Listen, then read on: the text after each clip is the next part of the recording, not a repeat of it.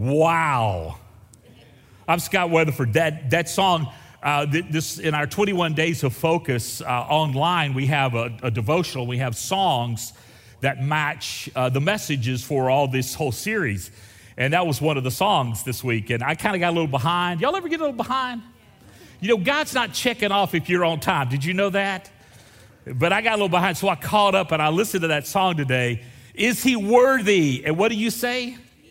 He is. What a great song. And with the choir and the brass and the band and this y'all, it's like heaven just got on the edge of its seat. Went, whoa, listen to them rednecks down there. They're getting after it. That's good. Yesterday, Tara and I made a strategic decision to go to Fredericksburg. Do you guys like Fredericksburg? It is crazy. Everybody and their dog was there in Fredericksburg. In fact, I saw more dogs, and I like dogs, so it's not an issue. But we went to Fredericksburg, and we went into a shop that I kind of like. There's an Outfitters there, and I actually bought a fly fishing reel in that Outfitters shop, and I've never used that fly fishing reel, so I need to fix that, right? Because we got a pond over there. It's got some bass that I need to catch in it. But we went into this shop, and I am a sucker for maps. Anybody else like that? I just love maps. And like I go into Buc-ee's, going into the bathroom, I see all those maps, I just get captivated. I forget, what am I in here for? And I don't remember, because I'm old, and that's often. I just look at these maps, and I'm fascinated by maps. I'm actually, being from Florida, I'm actually captivated by Texas. Because Texas will capture you. Did you know that? You know, if you're not a Texan, you know, you never ask a man where he's from, because if he's from Texas, he'll tell you. And if he's not, you don't want to embarrass him, right? In fact, some people said I'm like a Texas preacher and a Texas Longhorn steer have a lot in common. 2 points, a lot of bull in between. Anyway. But I am a sucker for maps, especially the map of Texas. And Tara and I were in this shop, and we saw this framed map of Texas. And I'm saying, we need to have this in our house. She said, keep going. But we started looking at it, and it was from 1844, showing the Texas territory, Tejas. And y'all know Texas history. We became a part of the United States in 1848? 45, okay. So it's right before, thank you for that correction. So it's right before we became a part of the Union, and we're looking at that map, and it was fascinating to me. I was looking for Wimberley. It wasn't on the map, but I was looking for it anyway. And Fredericksburg was there, but I was looking at that map, and I was captivated, and I realized this: I can never, ever draw a map. I just couldn't do it. It's just overwhelming to me. How in the world someone can be a map maker, how someone can draw out a map of something. I have drawn maps on the back of napkins before, and all that does is serve to confuse people, you know. But, you know, when I'm drawing a map, I always do this. I always start with a fixed point, because you cannot make a map without a fixed point. You have to start someplace to make a map. Isn't that right? You have to say, here you are. Have you ever gone into the mall and look at the information board, look at the map, and you're looking for something in the mall and it says, you are here? Doesn't that help? And then you find your way from there. Now, Tara, as she does this, she will rotate a map. Do you girls do that? You look at a map and you'll rotate it. And I'll say, why you rotate this? Because this is the direction I'm driving. I said, baby, maps don't work like that. It's got north and south on it, and you don't be... Any of you other girls turn maps? Any of you guys turn maps? We're going to have a repentance time of map turners here. But you always have to, whether you turn it or not, you have to start with a fixed point. And contemplating what we're talking about today in the book of Ephesians, you have to have a fixed point in order for your life to have a distinct roadmap or a journey map or a process map. The writer of Hebrews said it this way: let us run with endurance the race God has before us. We do this by fixing our eyes on Jesus, the champion who initiates and perfects our faith. The champion, Jesus, King Jesus, who initiates it. Listen to me very carefully. You cannot even have faith in God unless Jesus initiates it through the power of the Holy Spirit. And then he not only initiates it, he does, what's the next word? Y'all can read, right? What's the next word? Perfects. He perfects it. In other words, this word perfect, it really doesn't mean that you become perfect. It means you become mature. He is maturing your faith. How do we know that your faith has been matured? When you're dead. When you're dead. But in that process, many of you are mature believers because your faith has gotten to a level of maturity where you're fully trusting in Him, but you will not be perfected until you're glorified. Are y'all with me on that? But you have to have a fixed point, fixing our eyes.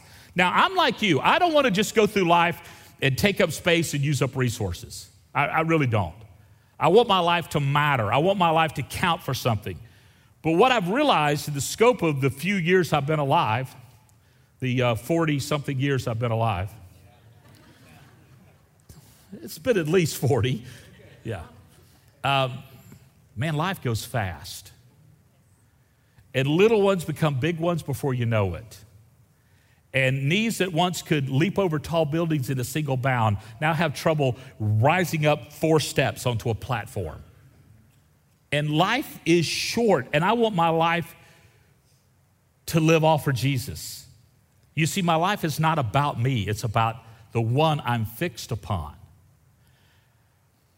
When I do live for me, when it is about me, I'm very confused, I'm very shallow, I'm very self-absorbed, and I'm very entitled.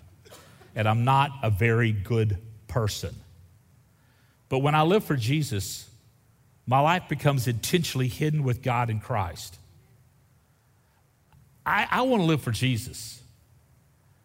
So how do I get there? What needs to change in order for me to have my life be what God has in mind for me and to live out the destiny God has designed for me?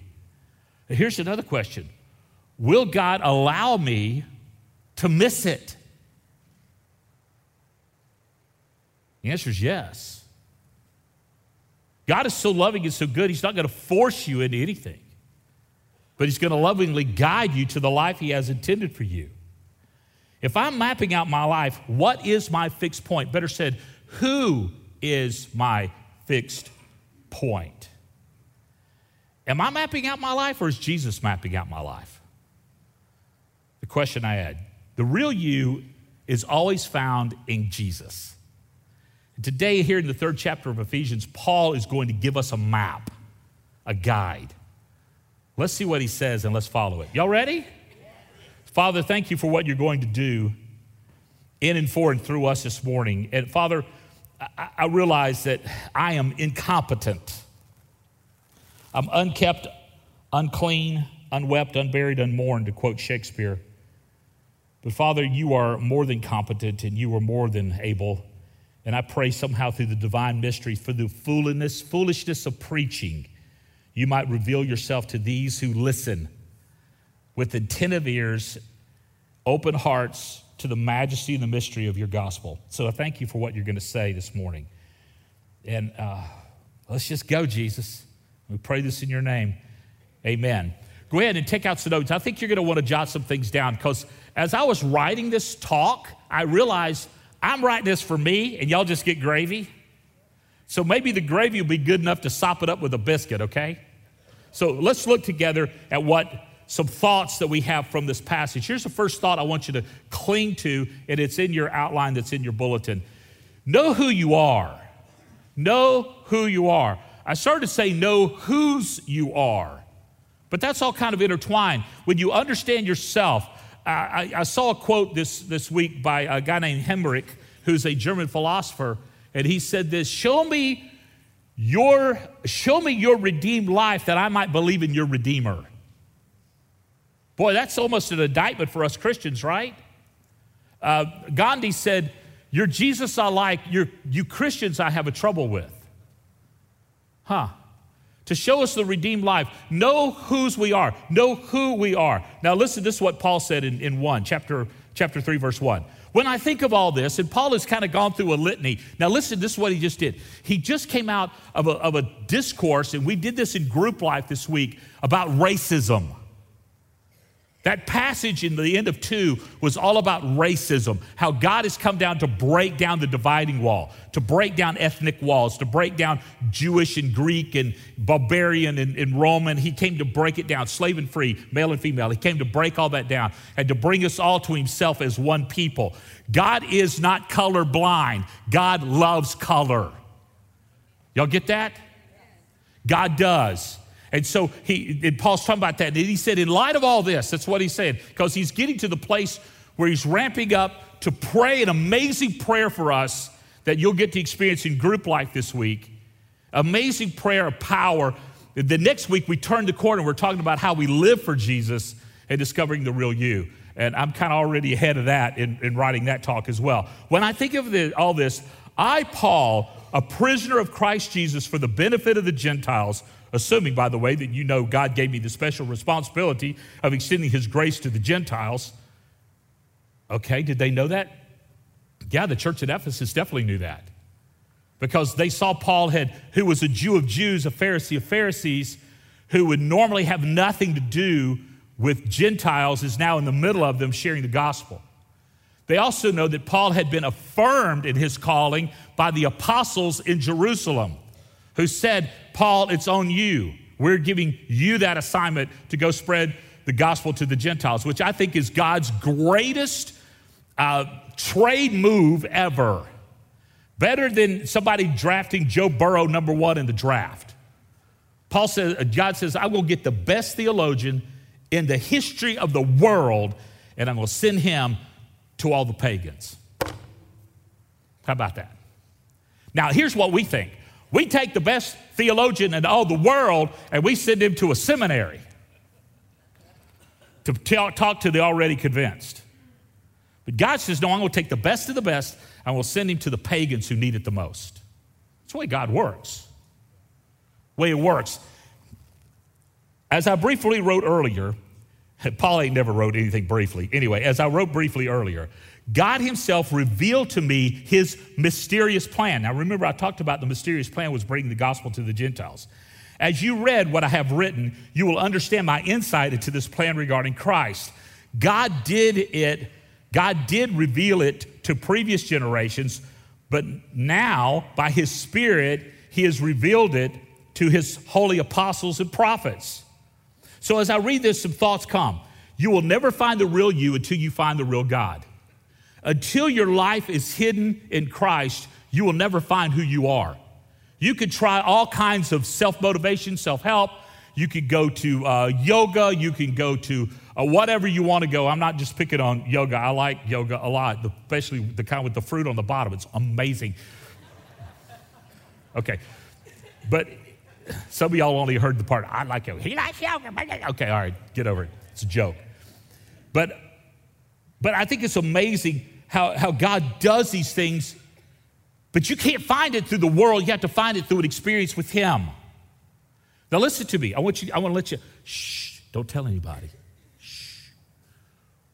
We around here, we try to join God in creating transcendent moments where heaven and earth touch.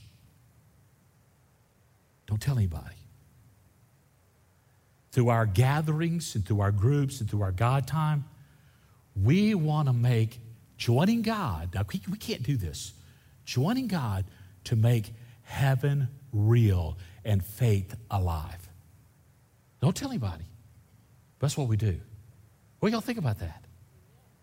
So when the choir sings and the band plays and the horns blow, and then we teach and we produce group time, we give you God time, what we want Jesus to become very real in your life. It's not about a style, y'all. It's about your heart. It's about your life. It's about Jesus working in you and for you and then through you. You see, Paul was captured by Jesus. Rome had his body, but Jesus had his heart.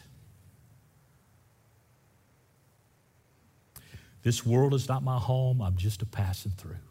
My treasures are laid up somewhere beyond the blue. The angels beckon me from heaven's open door, and I can't feel at home in this world anymore. So you have to understand who you are, whose you are.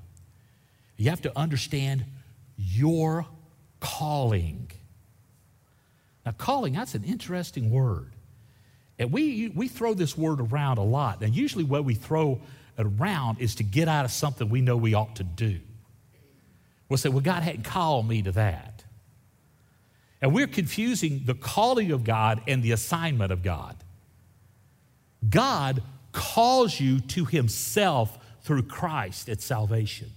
When you say yes to Jesus, listen to me, you give up your rights. You give up your rights to location and vocation. You give up your rights to property and prosperity. You give up your rights to comfort or suffering. Oh, we don't teach that. Because that's scary. Because I'd rather teach when you come to Jesus, you're going to be fat and happy. You know, what is it? Healthy, wealthy, and wise, right? You just say it, God will give it to you. He's bound to give it to you. No. He calls you to himself. He pulls you out of darkness into his light. He gives you his spirit to live within you. He calls you, and then he assigns you. He says, Scott, I want you now to do this for me. Y'all, I didn't mean to come to Wimberley. Did y'all know that? I didn't mean to. God did. Now, if you don't like me being here, you take it up with Jesus, okay? But God knew this. And God is the one who calls us to himself, and then he assigns us because of who he is shaping us to be. Now, how's God has shaped you? Now, we use it across the around here of shape, spiritual gift, heart, ability, personality, and then finally experience. And I want to say this to you. Spiritual gifts are amazing, and we can give you assessments so you kind of figure it out. I know what my top 3 spiritual gifts are according to assessments I've taken. They're leadership, preaching and teaching, and evangelism. That's my top 3. Mercy didn't even make the top 10. It ought to, and I'm working on that because I need to be more merciful. Generosity actually has climbed up since I first taken it because I realized I was real low in generosity, and I knew if I was going to be like Jesus, I had to become generous. So generosity has come up. You know what will make you generous? Grandkids. They will change your life. But as I look at this, the spiritual gift, the heart, our passion, what I really love to do, my abilities, what am I gifted at doing, what's kind of natural abilities or learned abilities, personality, our personality types, and we give you assessments for that. But you know what I think probably does more than anything else is your experiences. God is like a southerner at a pig killing, ain't nothing wasted, not even the oink. He uses all of it. And he's busy building you with your experiences. So look around you, look within you, and then look back at your life and ask Jesus, okay, I've gone through all of this, now what?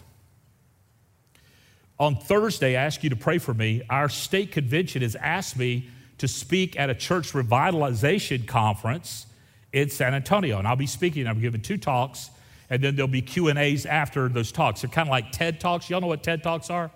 Short talks, 15, 20-minute talks, and then questions after that. They said budget about an hour and a half for the whole process. And so we'll just see where it goes. And said, you know, we're just kind of loose, and we want to give you an opportunity to talk. And so I'm really looking forward to that. Why in the world am I doing that? Experiences. Been there and done that. Got the scars. Understand it. And so I'm one beggar telling other beggars where I found bread. That's exactly what experiences do. That God understands that. God's call comes from the assignments. The call of God comes from God. The assignments from God will come from your passion and your experience. Follow your passion to your purpose. Why? Because we said earlier last week, you are God's masterpiece, creating you new in Christ Jesus to do the good things he had for you all along. Now I want to talk to you about something because I think a lot of times we overlook this. Some of the whispers in your heart when you were a little child are God's revelation to you then for now. Some of the whispers to you when you were a little child were God's revelation for you now. But some of you are broken children. Your childhood was so painful and so scarred with trauma that you couldn't hear the whisper of God over the noise of the dysfunction of your family. What I want to ask you to do this week is to calm the dysfunctional noise and go back and think about the whispers as a child. Tara teaches kindergarten. Every one of her kindergarten students are artists, exceptional artists, Michelangelo level artists. At least that's what their little hearts believe. Do you know what happens as they get older? Their artistic verisimilitude is dashed on the rocks of criticism. What God whispers to us as little children is often the path he wants us to walk. Jesus said, unless you become like a little child, you come to me. God can and will heal the broken child in you if you let him. He will. He'll relieve you from the abuse and the neglect and maybe it wasn't a physical neglect, maybe it was an emotional neglect. Maybe your parents were so stifled emotionally. Maybe your father can never say to you, I love you, because he was so emotionally scarred by his father, and that generation followed you. My brother, the historian, said that the men of the middle 1800s were so scarred by the Civil War, they came home to live out dysfunctional lives with the inability to express their emotions to their children, thus launching a silent, emotionalist generation after generation after generation after generation. It's time for that to stop. I said, David, that ain't bad for a dadgum history professor. You see, revelation only comes from God. And you can't hear from him if you're not following him. So how do you hear from him? You got to read. You got to pray. You got to spend time with him. You need to be connected in a group. You need to be connected with people. You need to serve. You need to listen for his voice. You need a fixed point, and his name is Jesus. Jeremiah said it this way, if you look for me wholeheartedly, you will find me, and I will be found by you, says the Lord. Isn't that a good word? You look at Jesus, and throughout the New Testament, they called him Rabbi, Rabboni, Rabbi. They called him Rabbi. And he was a rabbi. He was Rabbi of rabbis, the teacher of teachers. That's what it means. Rabbi means teacher. And literally what a student of the rabbi wanted to do would be follow so close to the rabbi to hear everything he had to say, watch everything he had to do, everything he did in order to replicate what he says and what he does. Literally, they wanted to follow so close they would be covered by the dust of the rabbi.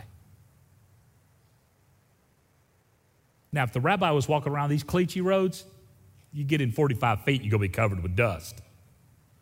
But literally, to walk so close, I want to walk so close to Jesus, I'm covered with his dust. Don't you? Then who needs to adjust? You do. You do. You see, God is intentionally shaping you. He's doing this intentionally. This is God's plan. Paul goes on in verse 6.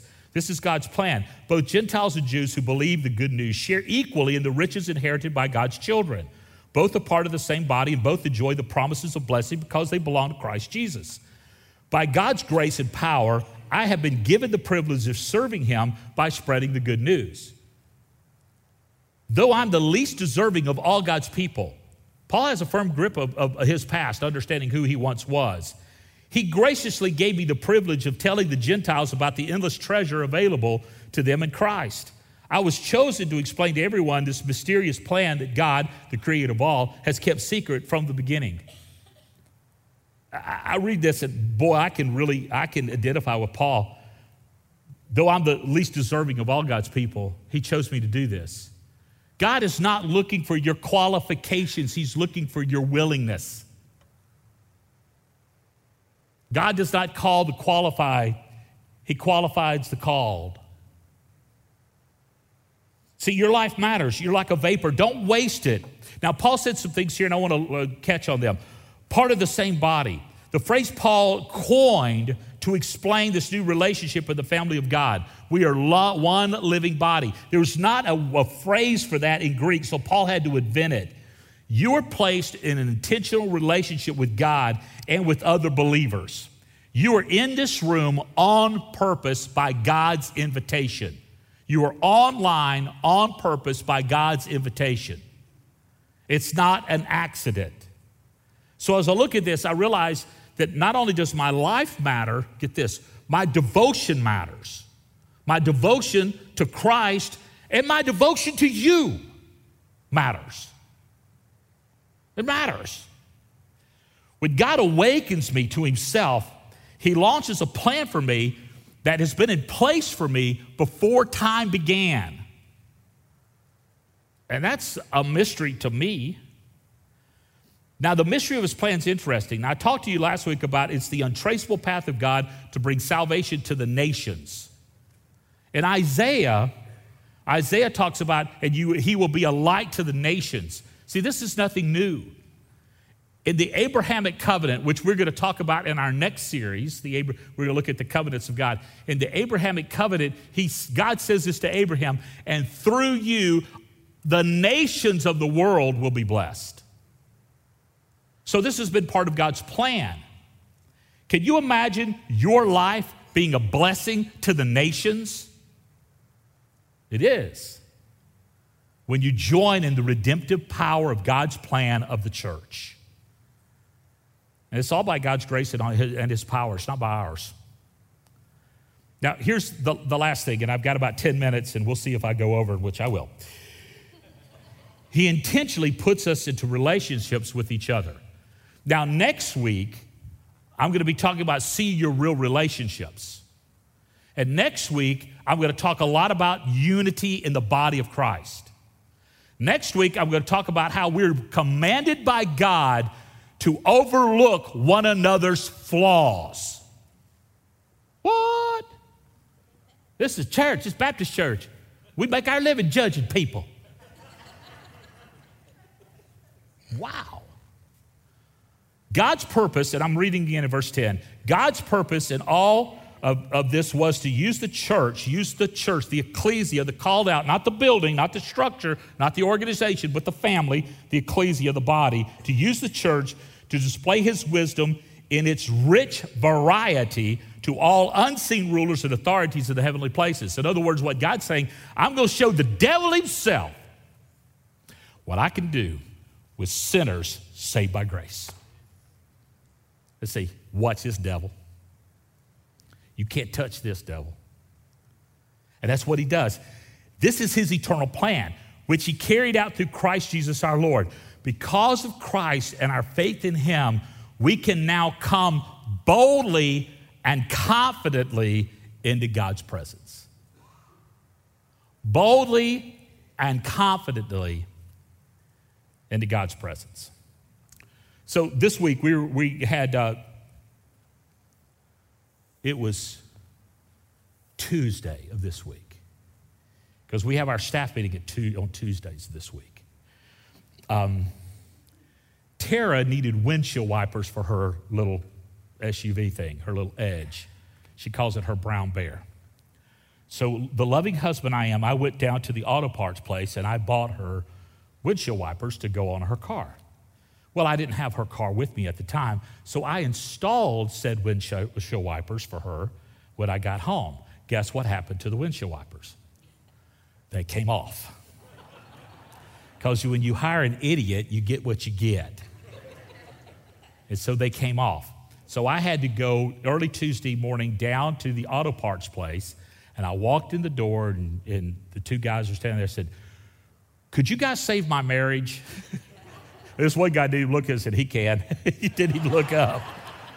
And he said, "What's going on?" I told him, and he actually, the windshield wiper was defected, so it really wasn't my fault. It's my storm sticking to it. Don't you tell her anything else. So, come on now. So he fixes it. So Tara has my truck. She doesn't like driving my truck. She does not appreciate my truck. My truck is awesome. But she doesn't appreciate how awesome it is. And so she immediately wanted to come. But you know what she did?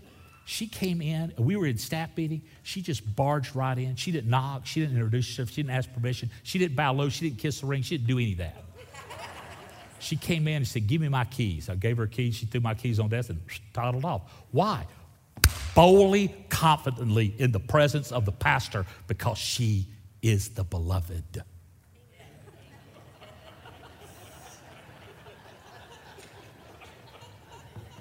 Y'all get that? That's how y'all are with King Jesus. Boldly and confidently, because you are the beloved. Boy, that changes things, doesn't it? Yeah. You see, when we gather as a community of faith, a family, a body, we boldly proclaim the intentionality and the confidence in our holy God. I want you to hear this. The church is the only gathering in the world where its members, you're a member, you exist not for yourselves, but be for the hope of the world. I wrote it down better. It does not exist for the benefit of its members, but for the benefit of the world. Oh, you're not signing up for a credit card. Some of y'all feel like you signed up for a timeshare. You're not. You joined a movement. You see, no one's a part of the family of God by chance. God adds to his church those who would be saved. Now, it's important to belong. It's important to become. And we, this church, your pastoral staff, this team, and these leaders here that goes beyond the quote-unquote staff, we're committed to intentionally building your life all for Jesus. We are.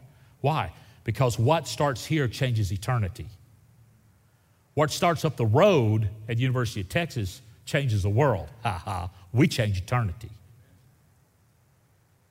So we must shift our eyes off of ourselves and onto Jesus to see the world as Jesus sees the world.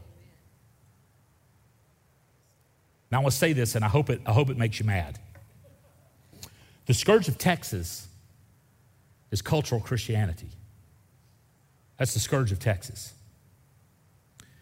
I've seen this for years.